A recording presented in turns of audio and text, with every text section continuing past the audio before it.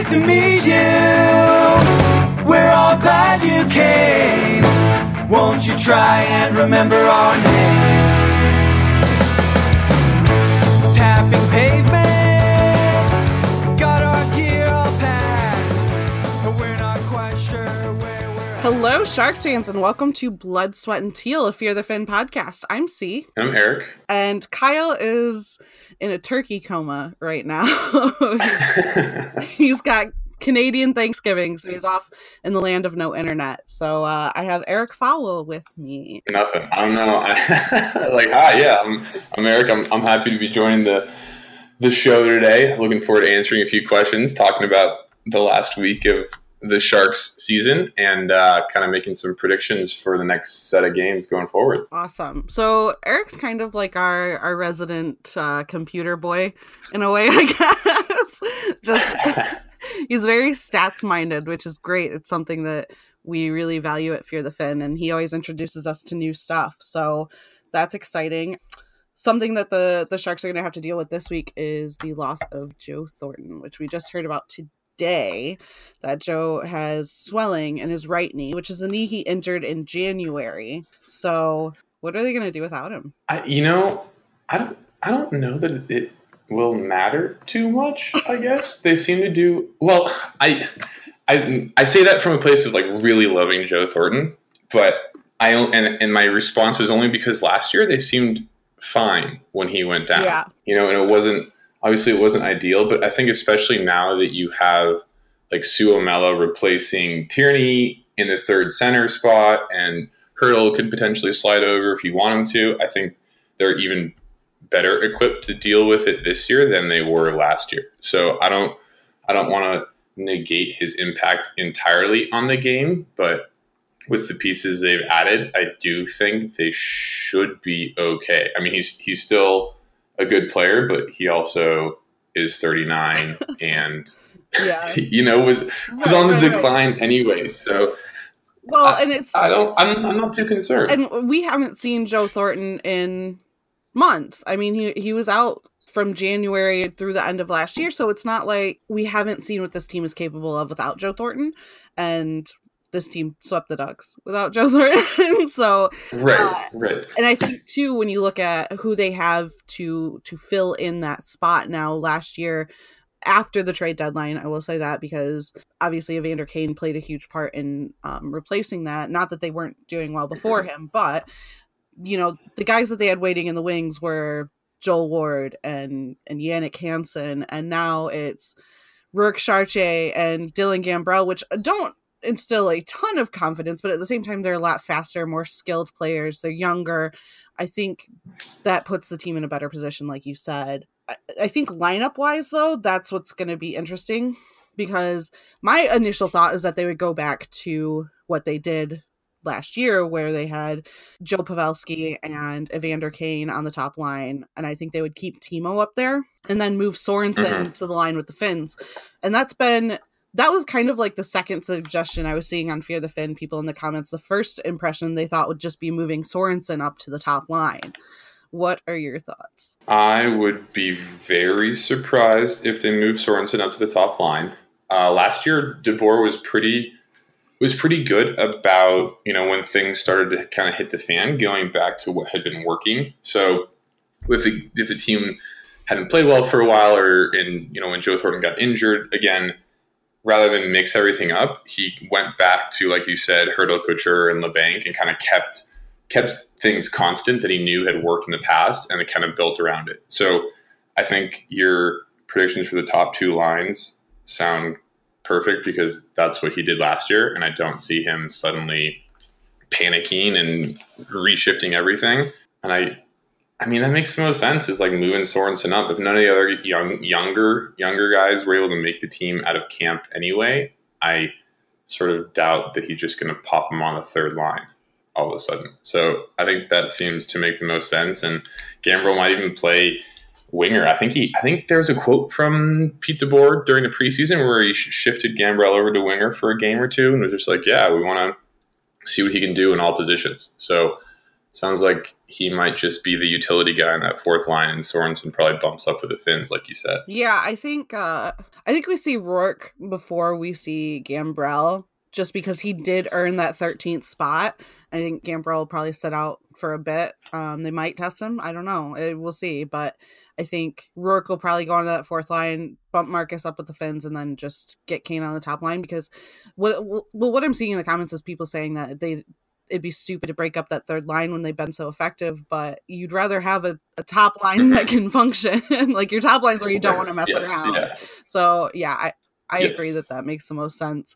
What do we think about, I mean, this is going to be Joe Thornton's last year, right? Like it has to be. I mean, yeah, as sad as it is to say it. I mean, we kind of saw it with Jágr. Like he was good, and then he wasn't. Right. And then he just wasn't able to make the Flames, and he went back to Russia or the Czech Republic, and it was just sort of like, it didn't come out of nowhere because he was old, but everyone sort of thought, well, he was fine last year, why wouldn't he be fine this year? And then he just wasn't fine. So yeah, again, we haven't seen. I mean, Thornton. The thing with Thornton though is he was really good in there for this game.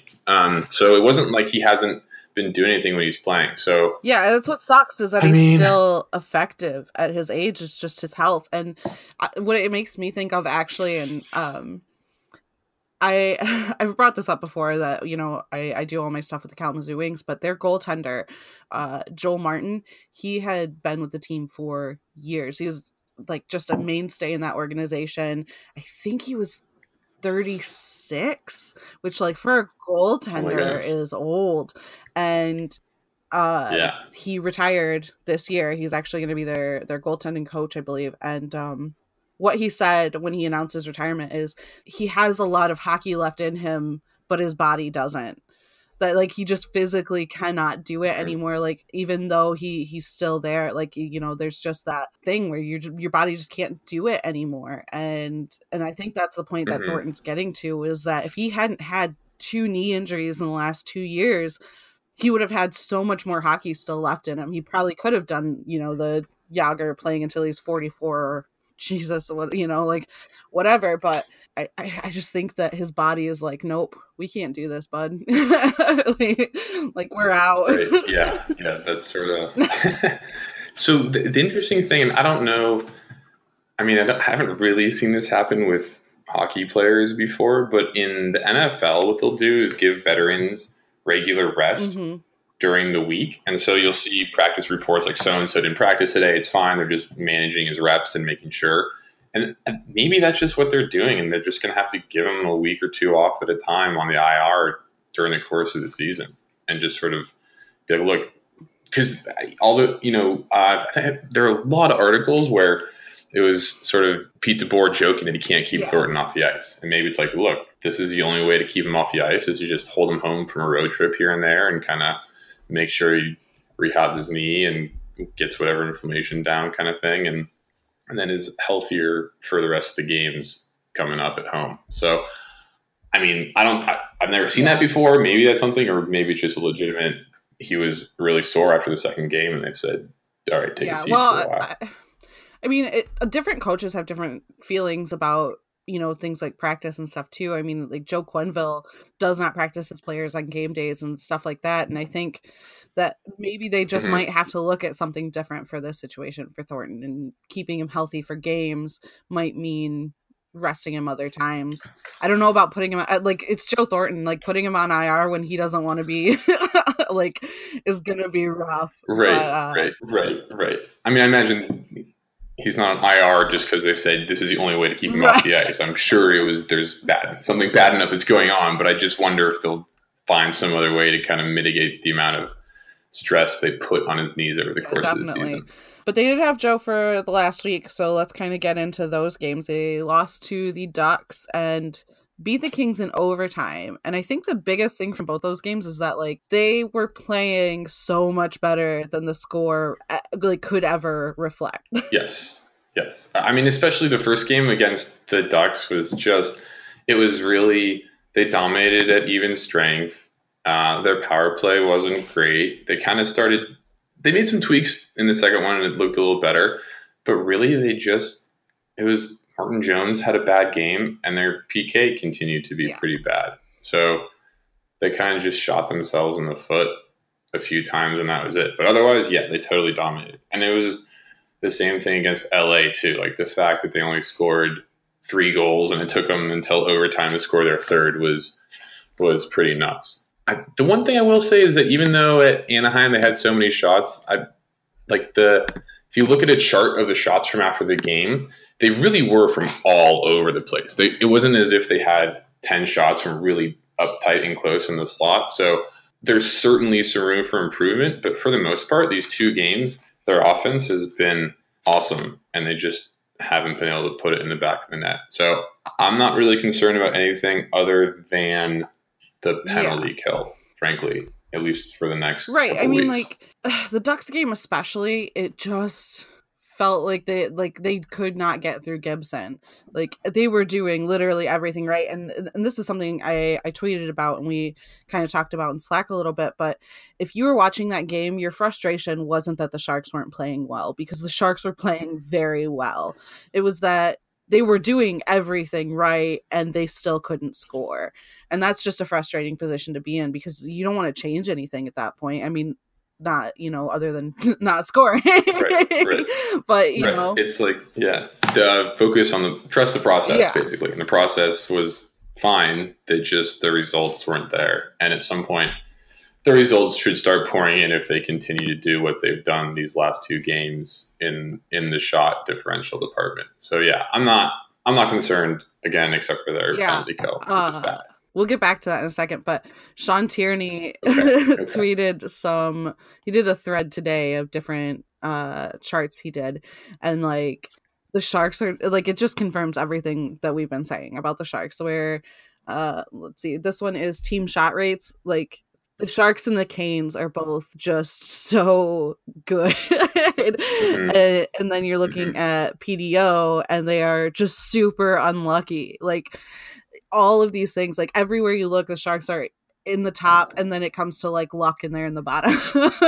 And that's just what's happening. Right. Like exactly. All of these things, they're definitely on pace to be a better team than what the scores have reflected. I think they're mad that they let the LA game go to overtime, and rightfully so, because you don't want to give up that 1 point to someone in your division, but there's no reason that game ever should have been in overtime with how the Kings were playing. Yes, agreed. So I don't know. It's also just so early. Yeah. Let them play a few more games before we start to panic about anything. But for the most part, I would say my takeaway from the first 2 games is I'm really optimistic about this team this year. So getting to the penalty kill then, what are your thoughts on fixing that? I think that would require a bit more research from the standpoint of, I'm not sort of, I guess, what you would call a systems person. Like I don't sit there and watch tape and sort of go over and say, hey, on the penalty kill, they should move this guy here, move that guy there. That's why we have Kyle. Right. But what you can do is go and look at guys over the course of the last few years and sort of see what their impact on the penalty kill has been in terms of allowing shots and expected goals and that sort of thing against. And the one thing I found last year was that Braun and Vlasic have both been bad penalty killers, which might be like counterintuitive, or at least bad relative to the rest of the defensemen on the team. And so last year, I think I wrote an article about their unsustainable penalty kill and how it was mostly the goaltenders behind everyone. And I recommended swapping some players in for other players. I think some of those guys like Bodker are gone now. So it would just be, honestly, Erik Karlsson is amazing on the penalty kill. And I don't know that he's been out there a whole lot. So I'm sort of like, take Vlasic and Braun out of there, see what Joakim Ryan can do, play Erik Karlsson there. I don't even think Brent Burns has been that bad on the PK. I got to double check that, but keep Vlasic and Braun away from the PK. Basically, is my number one piece of advice for the coaching staff right now. If they're listening. Something that the Sharks would never do, like, because they're so of course not. They're so into that idea of them as a shutdown pair that like keeping them off the penalty kill would seem almost counterintuitive. But I haven't really looked at numbers or anything. Have they, in the last 2 games, did they play Evander Kane on the penalty kill? I can't remember. I don't know if you noticed it all or not. I don't think so. Let me see if I can pop their team up really quickly. They're penalty kill network has been. Oh, okay, I was wrong. So Carlson has been playing a lot on the PK, which is awesome. But it's been Carlson and Vlasic, Okay. Burns and Braun. So I would, less Braun maybe. Well, less Vlasic and Braun, but anyway. And Evander Kane a little bit, but it's mostly been Couture, Hurdle, Goodrow, and Sorensen have been the 4 forwards with the most PK time. Yeah. Which I don't know. I'm okay with that. Sorensen's I feel like the sort of pervasive thought, or not pervasive, but what people have been thinking about is like, hey, just play your most skilled players on the penalty kill too. I think for a long time it was sort of, hey, put the lumbering defenseman back there, put the guys who aren't good otherwise, and they should do fine. But you really want guys who can skate and get across the zone quickly and kind of get back and forth from place to place, because the idea is that the power play is going to move the puck around quickly. So it makes sense to have your fastest skilled guys out there. So other than taking Vlasic off special teams in general, I don't they seem to be okay personnel wise, but it might just be their system too. I don't know. I think that in terms of having those smaller, speedier, kind of more I want to say talented guys, which it's hard to say about the Sharks this year because they have moved away from those big bruising guys in the last couple of years, but you're more offensive minded players. That one of the best things I think you can do on your penalty kill is to create offense, because that eats up time. I mean, you as soon as you get it out of your zone, that's just time on the clock that you're burning, whether you score or not. So I do like that idea, and I think Couture on the penalty kill is good, but man, I don't know. Something's gotta give. They just gotta give Vlasic and Braun away from special teams. As counterintuitive as it sounds, get them. Last year, the whole PK seemed more intent on trying to create turnovers at the blue line, like the one that kind of sprung Hurdle's awesome goal, more so than focusing on limiting shots. They were kind of like just like play aggressive, see if you can make a turnover, and it was like almost as if they didn't care about how many shots they gave up, which I'm sure isn't the case, but the way they played, that's what it seemed like their primary goal was, I guess. Which I'm all for, but if you do that and also give up tons of shots, you're eventually going to get killed on the penalty kill. So you have to find, a balance, a better balance than what they have right now. So the penalty kill last year was one of the best in the league, just if you're looking at raw percentages. But you had said there were some underlying numbers, right? That it was just okay. It was just okay. And I say that, what I mean by that is that when you look at the amount of shots and unblocked shots and things like scoring chances and expected goals allowed per 60 minutes of 4v5 penalty kill time, is that the Sharks were middle of the league at best with those numbers. And it was really Jones and Dell having crazy good seasons on the penalty kill behind everyone that popped that penalty kill percentage up. So they're ranked number 2 penalty kill percentage in the league, but I don't think that's the best way to look at special teams. I think you need to look at that along with what's going on underneath, and beyond the goalies, it was not very good. And one way to, even if you go to one of my favorite sites, Hockey Viz, which is by Micah Blake McCurdy, has this awesome site with visualized hockey stats. If you look at the Sharks team from last year and look at their penalty kill viz, you can see there's a whole mess of shots right up close in front of the Sharks goal on the penalty kill. So it's like clearly they weren't doing a good job of preventing dangerous chances against, and they just were lucky to have their goalies perform so well against those dangerous chances. So I like referring to how effective power play or penalty kill is by looking at those types of numbers versus just their overall kill or power play percentage, because that hides a whole lot of what's really going on, I think, if you just look at percentages. Yeah, makes sense. And we've talked a lot about the power play. We mentioned it actually last week on the show, but we talk a lot about in our Slack and on the site and stuff, and that the power play actually isn't as bad as people are making it out to be. And it's another one of those situations where they're doing everything right, they're just not scoring. It's not leading to scoring the way that it typically should. Yes. Well, so this year they have started off kind of slow. Like it hasn't been great, which I think is fairly clear by the eye test. In the second game against the Kings and even the second power play against the Ducks, they made some adjustments and it looked better. And I think they started getting some more shots on goal. But I think the thing is that last year it seemed like it was bad because, again, it was a low PP percentage. But after they made a bunch of changes, this is so funny. I have this date like ingrained in my memory because I've used it as as like a starting point so many times. November 18th, I think I forget if they're there or here against Boston.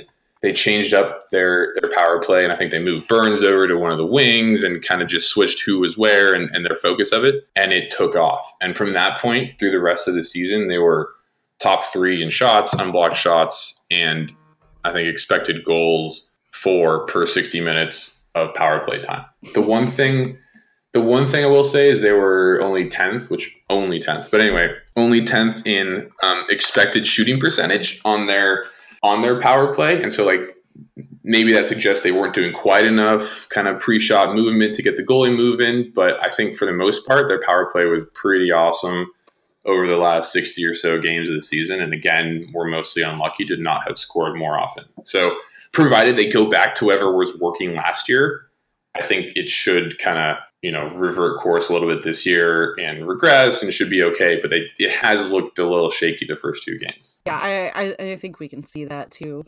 That's, I think, probably a decent enough transition to our questions. We were given some questions for Eric, and let me pull them up here. Okay, so the first one, I think, kind of goes back to our concerns with the penalty kill, which is from I made this for FA1. They on Twitter, this is an interesting handle. They asked, what do you think about Jones's performance so far, preseason and these first 2 games included? Is there any reason to be concerned with him? The short answer is yes and no. I don't know what his numbers are like in the preseason. I feel like he only played a game or 2, and I'm not. I think there's some takeaways you can take from the preseason, but goaltending probably isn't the best one to.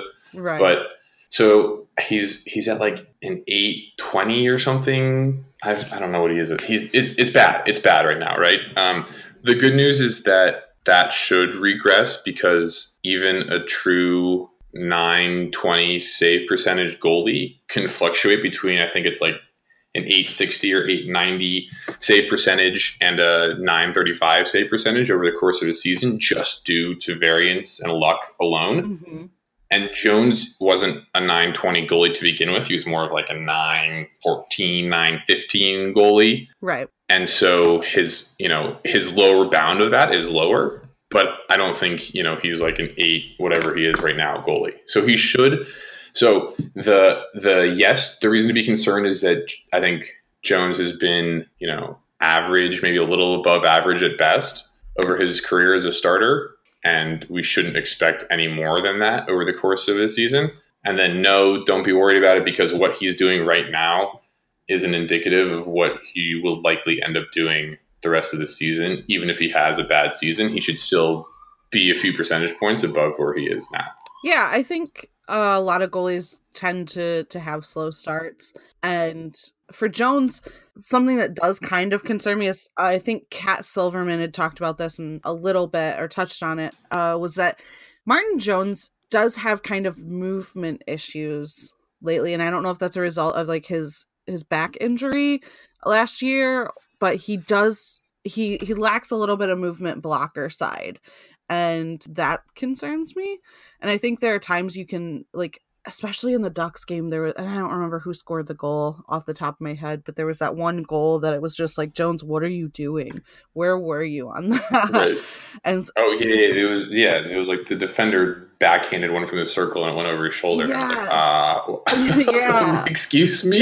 Excuse me? Yes. Yeah, so... Like, come on, dude. Yeah. But it's easy to look at that, like, and see a goal that, he should have gotten and have that color your interpretation of the rest of the game and how he's performing. And I don't think that I'm too concerned. I think that when you let in a goal like that, it sucks. But I don't think it's indicative of his entire performance or what he's capable of. Right. So yeah, we should see a better Jones than we've seen, but we shouldn't expect more than maybe an average goalie when he does. Yeah. So like that's. I mean that's also that's something we got to get out of our heads, is that Jones is an elite goaltender, because that's just not. Right. Exactly. I think so. There's one model. This guy Cole Anderson has Crowd Scout Sports, and he was a goaltender in college, so he created a model to help evaluate himself, basically to show his coaches what he was doing. And so his model is different from others in that it tries to control for rebounds. And so his has Jones as more of a top 15 goalie over the course of the last 2 seasons. So that's his ceiling at this point, which is solid. That's what you want out of your starter, but he's not going to give you top 5, top 7 goalie numbers. And I know his playoffs has been much better, but that's probably mostly due to variance and luck than anything, just because it's such a smaller sample size of games. I'm not willing to say, Jones is somehow a better goalie in the postseason, and he will always keep doing that. So moving on, we'll go to, this is from @NoSleevesGaming. Y'all got some weird handles here. They asked, do you get the sense that after 2 games, it seems like Burns is pressing, maybe even subconsciously trying to outdo Karlsson? I mean, I don't want to speak to Burns' mindset, so I don't know what's going through his head when he's playing. The one thing I noticed in the Anaheim game was the only game that the Sharks have been at home yet, is the Joakim Ryan and Brent Burns pair saw basically 0 ice time against the Ryan Getzlaf line. So DeBoer looks like he's going to employ an even heavier line matching strategy with Vlasic and Karlsson.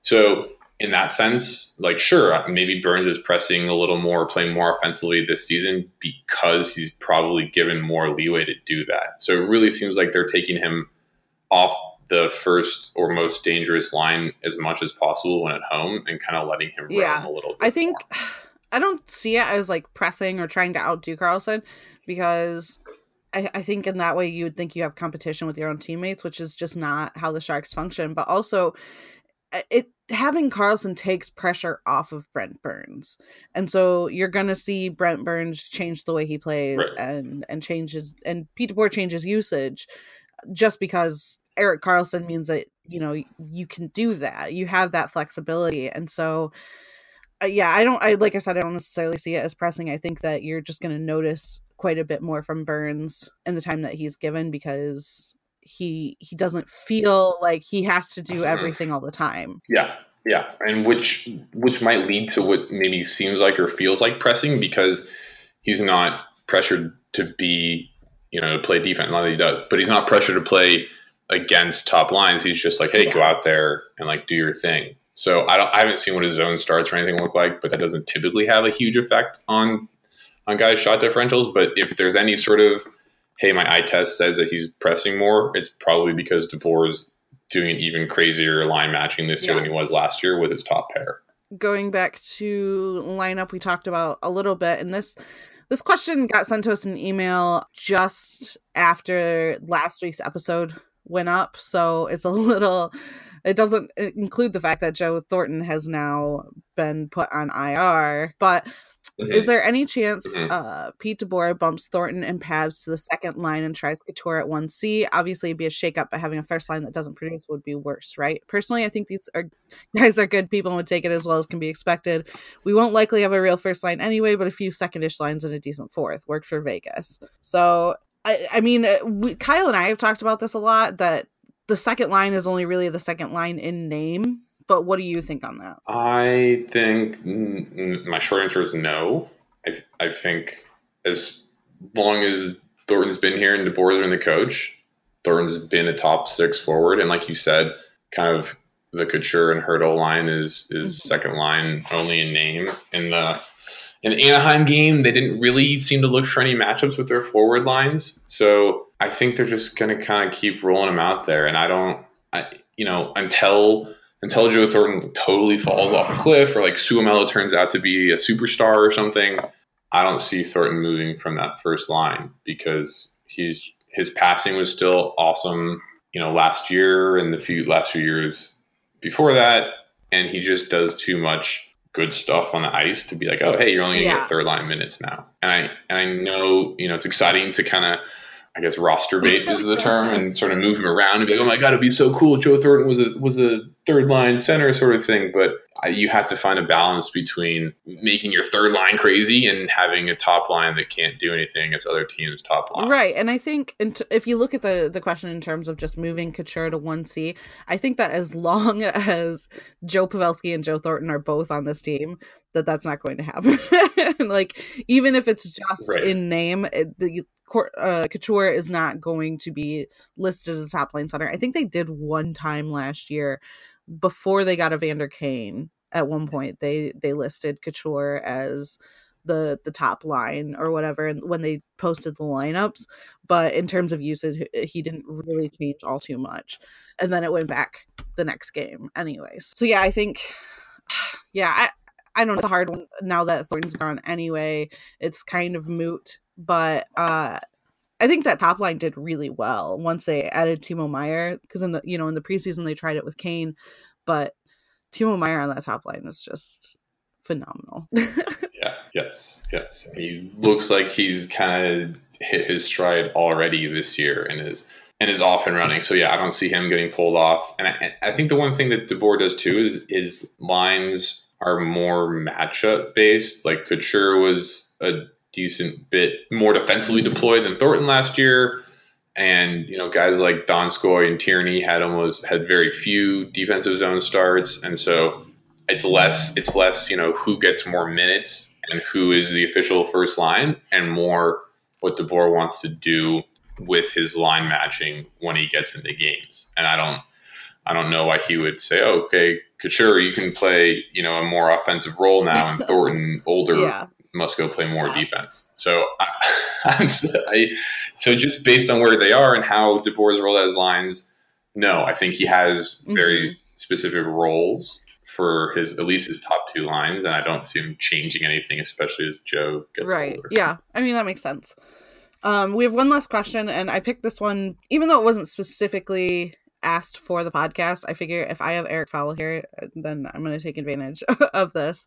And I did reply to this email, but this is from Brett Murray, who asked us about secondary assists. So what he said was, I'm just curious I think this is a typo. What's the deal with secondary assists? My whole life, I've weighted them the same or nearly the same as primary assists. The writers at Fear the Fin give me the impression that in the relatively new fancy stat era, secondary assists are not very valuable. What's wrong with secondary assists? The thing that's wrong with them mostly is that they're noisy. So if you're looking at trying to predict someone's performance over the course of his season or the next season or whatever, looking at his secondary assists isn't going to help you, because those bounce around from year to year.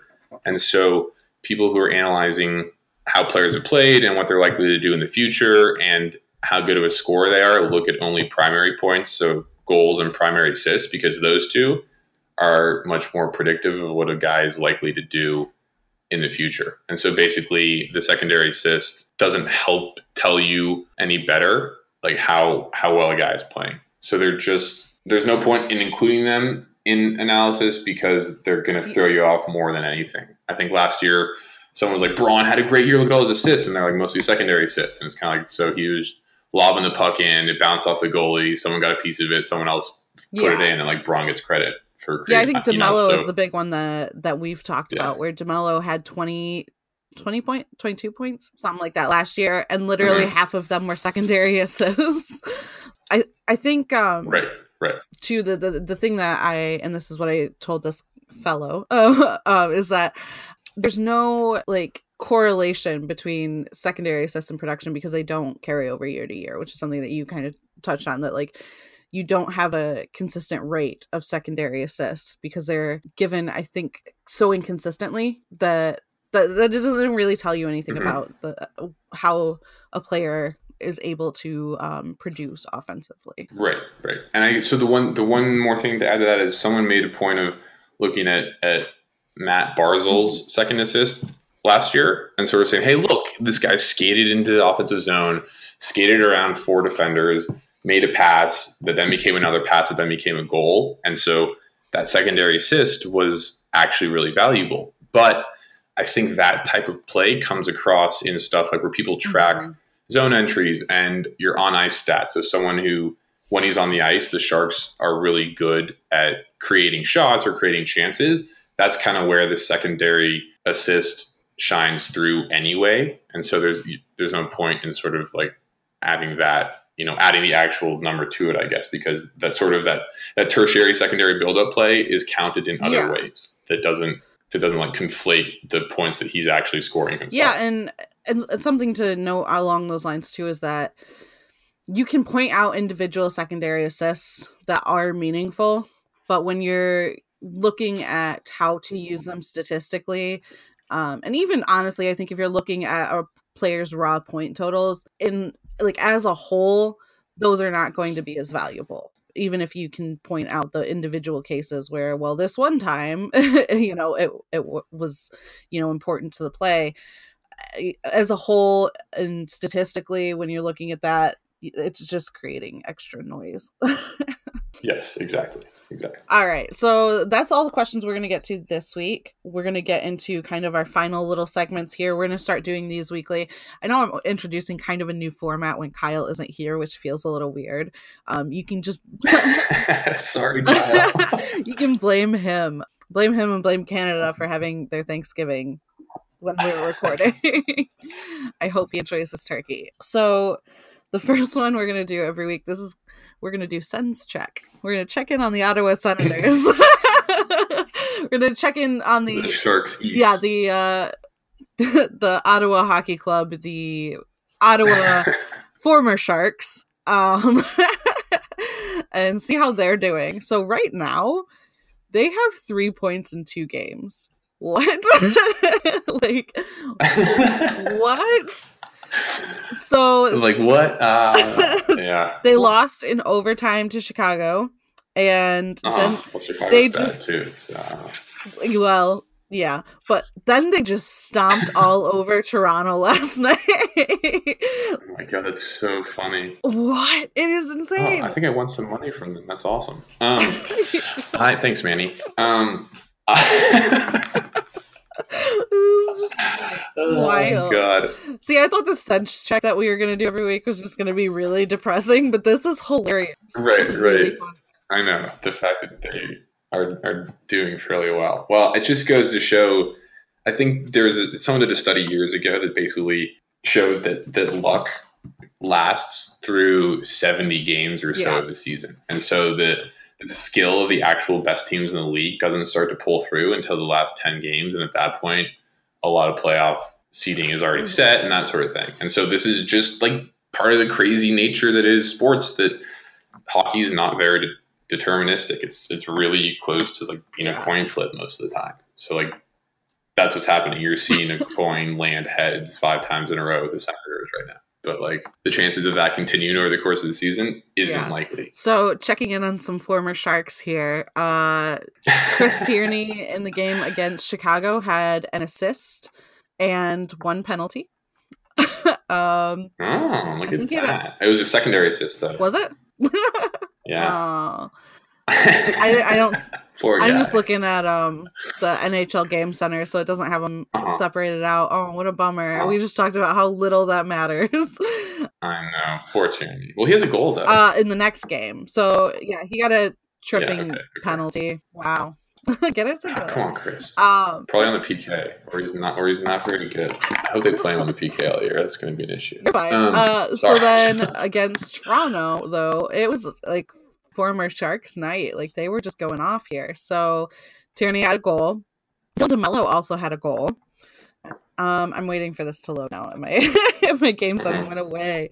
Yes, and Bottker also took a penalty. And it looks like Bottker had a primary assist. It's just crazy though. They won that game 5-3 against Toronto, like this powerhouse team this year because they have John Tavares. That is crazy. Yeah, well, powerhouse offensively. John Tavares is really fun because the puck just goes everywhere when he's on the ice. Yeah. But Jesus, this is just crazy. I'm looking at this and I'm like, I just cannot believe. Yeah, I think Toronto is still struggling with their defense, but Yeah, so that's how the Suns are doing. Better than anyone would have thought. I thought they were going to pull in Arizona and lose like the first 12 straight. So, oh well. Yeah, I'm a little surprised. I mean, like Mark Stone is really good. Duchesne is solid, and I'm there are probably some other guys I don't know about, but I'm struggling to sort of be like, oh, this guy's also good. DeMelo's like a solid third pairing defender. He's not great. He's not terrible. So if he has an expanded role, it's not crazy that he ends up with a point or two here and there. But I bet his shooting percentage is like 75%. Yeah, I didn't look, but God, I'm sure because are you looking it up? Yeah, absolutely. Yes. Yeah, so his shooting percentage is 50%. He's taken 2 shots and scored one of them. So yeah. Certainly going to continue. Career 2.1% shooter Dylan DeMelo is about to go on a goal streak this season. Well, he's playing on their second D pair, I believe, and Chris Tierney, I think, is still their second line center. Or that was the plan, was to have him as second line center, and I think Bodker's on his wing, or maybe Bodker's on the third line. I don't know for sure. I haven't looked at it. It doesn't matter. What a mess. But DeMelo, with DeMelo on the ice, the Sens are taking 44.8% of all shots. Like, that's horrendous. So anyway, I'm happy he scored a goal. It's not going to continue. Right. Well, Erik Karlsson hasn't scored a goal yet, so I guess they won the trade. They won the trade. I bet Josh Norris has a goal or two already in Michigan. Although I don't know if their season has started. It has to start. I don't know when the college hockey season is. Josh Norris has an assist in one game, so he's at a point per game rate right now. So, yeah. All right, so from there we're going to move to our predictions. When we did these last year, we're actually kind of structuring them this year. We have a point system devised.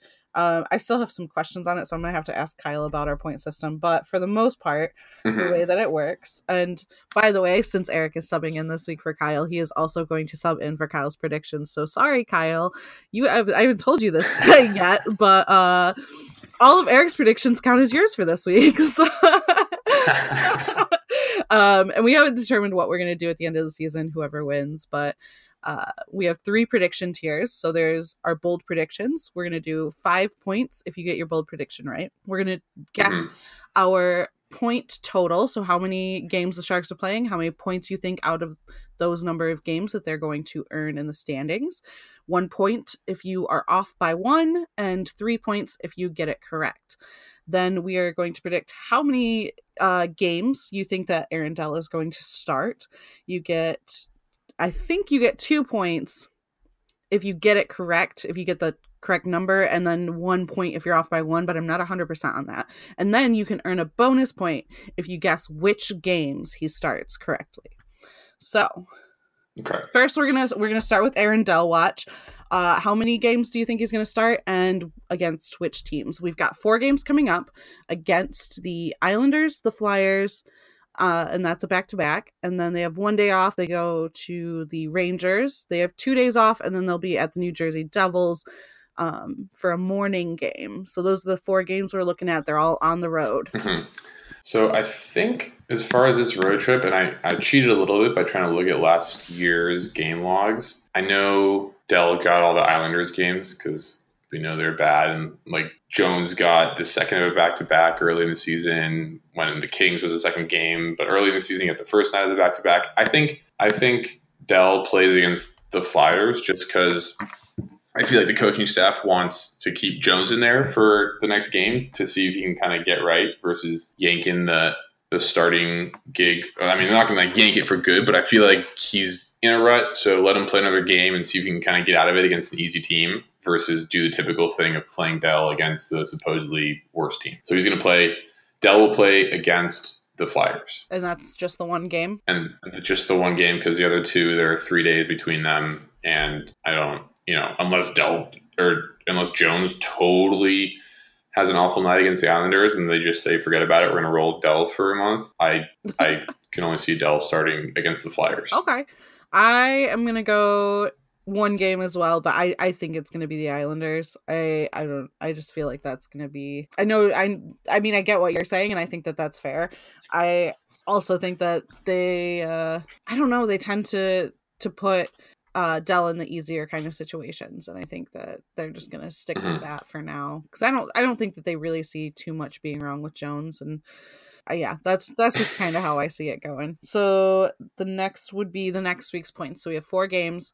How many points do you think they're going to get? Oh man, that's a good question. I feel like I was going to try and do some like quick math to figure this out, but it's weird because all these teams feel beatable with the back-to-back being not even really an issue shots wise. So, but like 8 would be pretty crazy. So, 6. They're going to take 6 points out of this road trip. I was going to say 6 too, but man, I don't know. How have the Rangers been doing? I don't know that off the top of my head. I don't think how they've been doing matters because they're just 2 games. Yeah, they're in total rebuild mode, and yeah, I mean, Henrik Lundqvist might steal a game here and there, which is totally feasible, but I don't like. They just don't have enough players to compete with the They've Sharks. lost both of their games so far, so yeah. I mean, they're getting their young kids in there, and they just have some holdover veterans to kind of keep things together. But they're in rebuild mode. Okay, I don't want to just go with 6, but I think you like do 5 and throw another time loss in there. I was gonna go 7. Like they're gonna get a point against each of these teams. You know what? I'll do it. They're gonna get a point against every team. So, okay. So 7 is my guess. And then, do you have right. do you have a bold prediction on deck for the week? You know, my bold prediction is that Gambrell solidifies a roster spot during this road trip. That's real bold, I think. Yeah, well, I think Chartier was pretty bad during the preseason. And I know it's preseason, but like he got thumped in the shot differential column.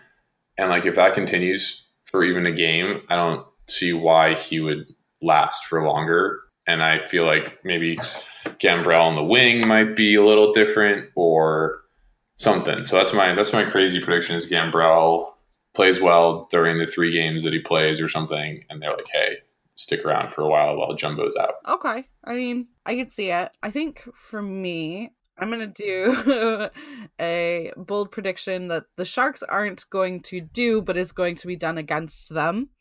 I think that Wayne Simmons scores another hat trick against the Sharks. Oh my god. Going real bold here.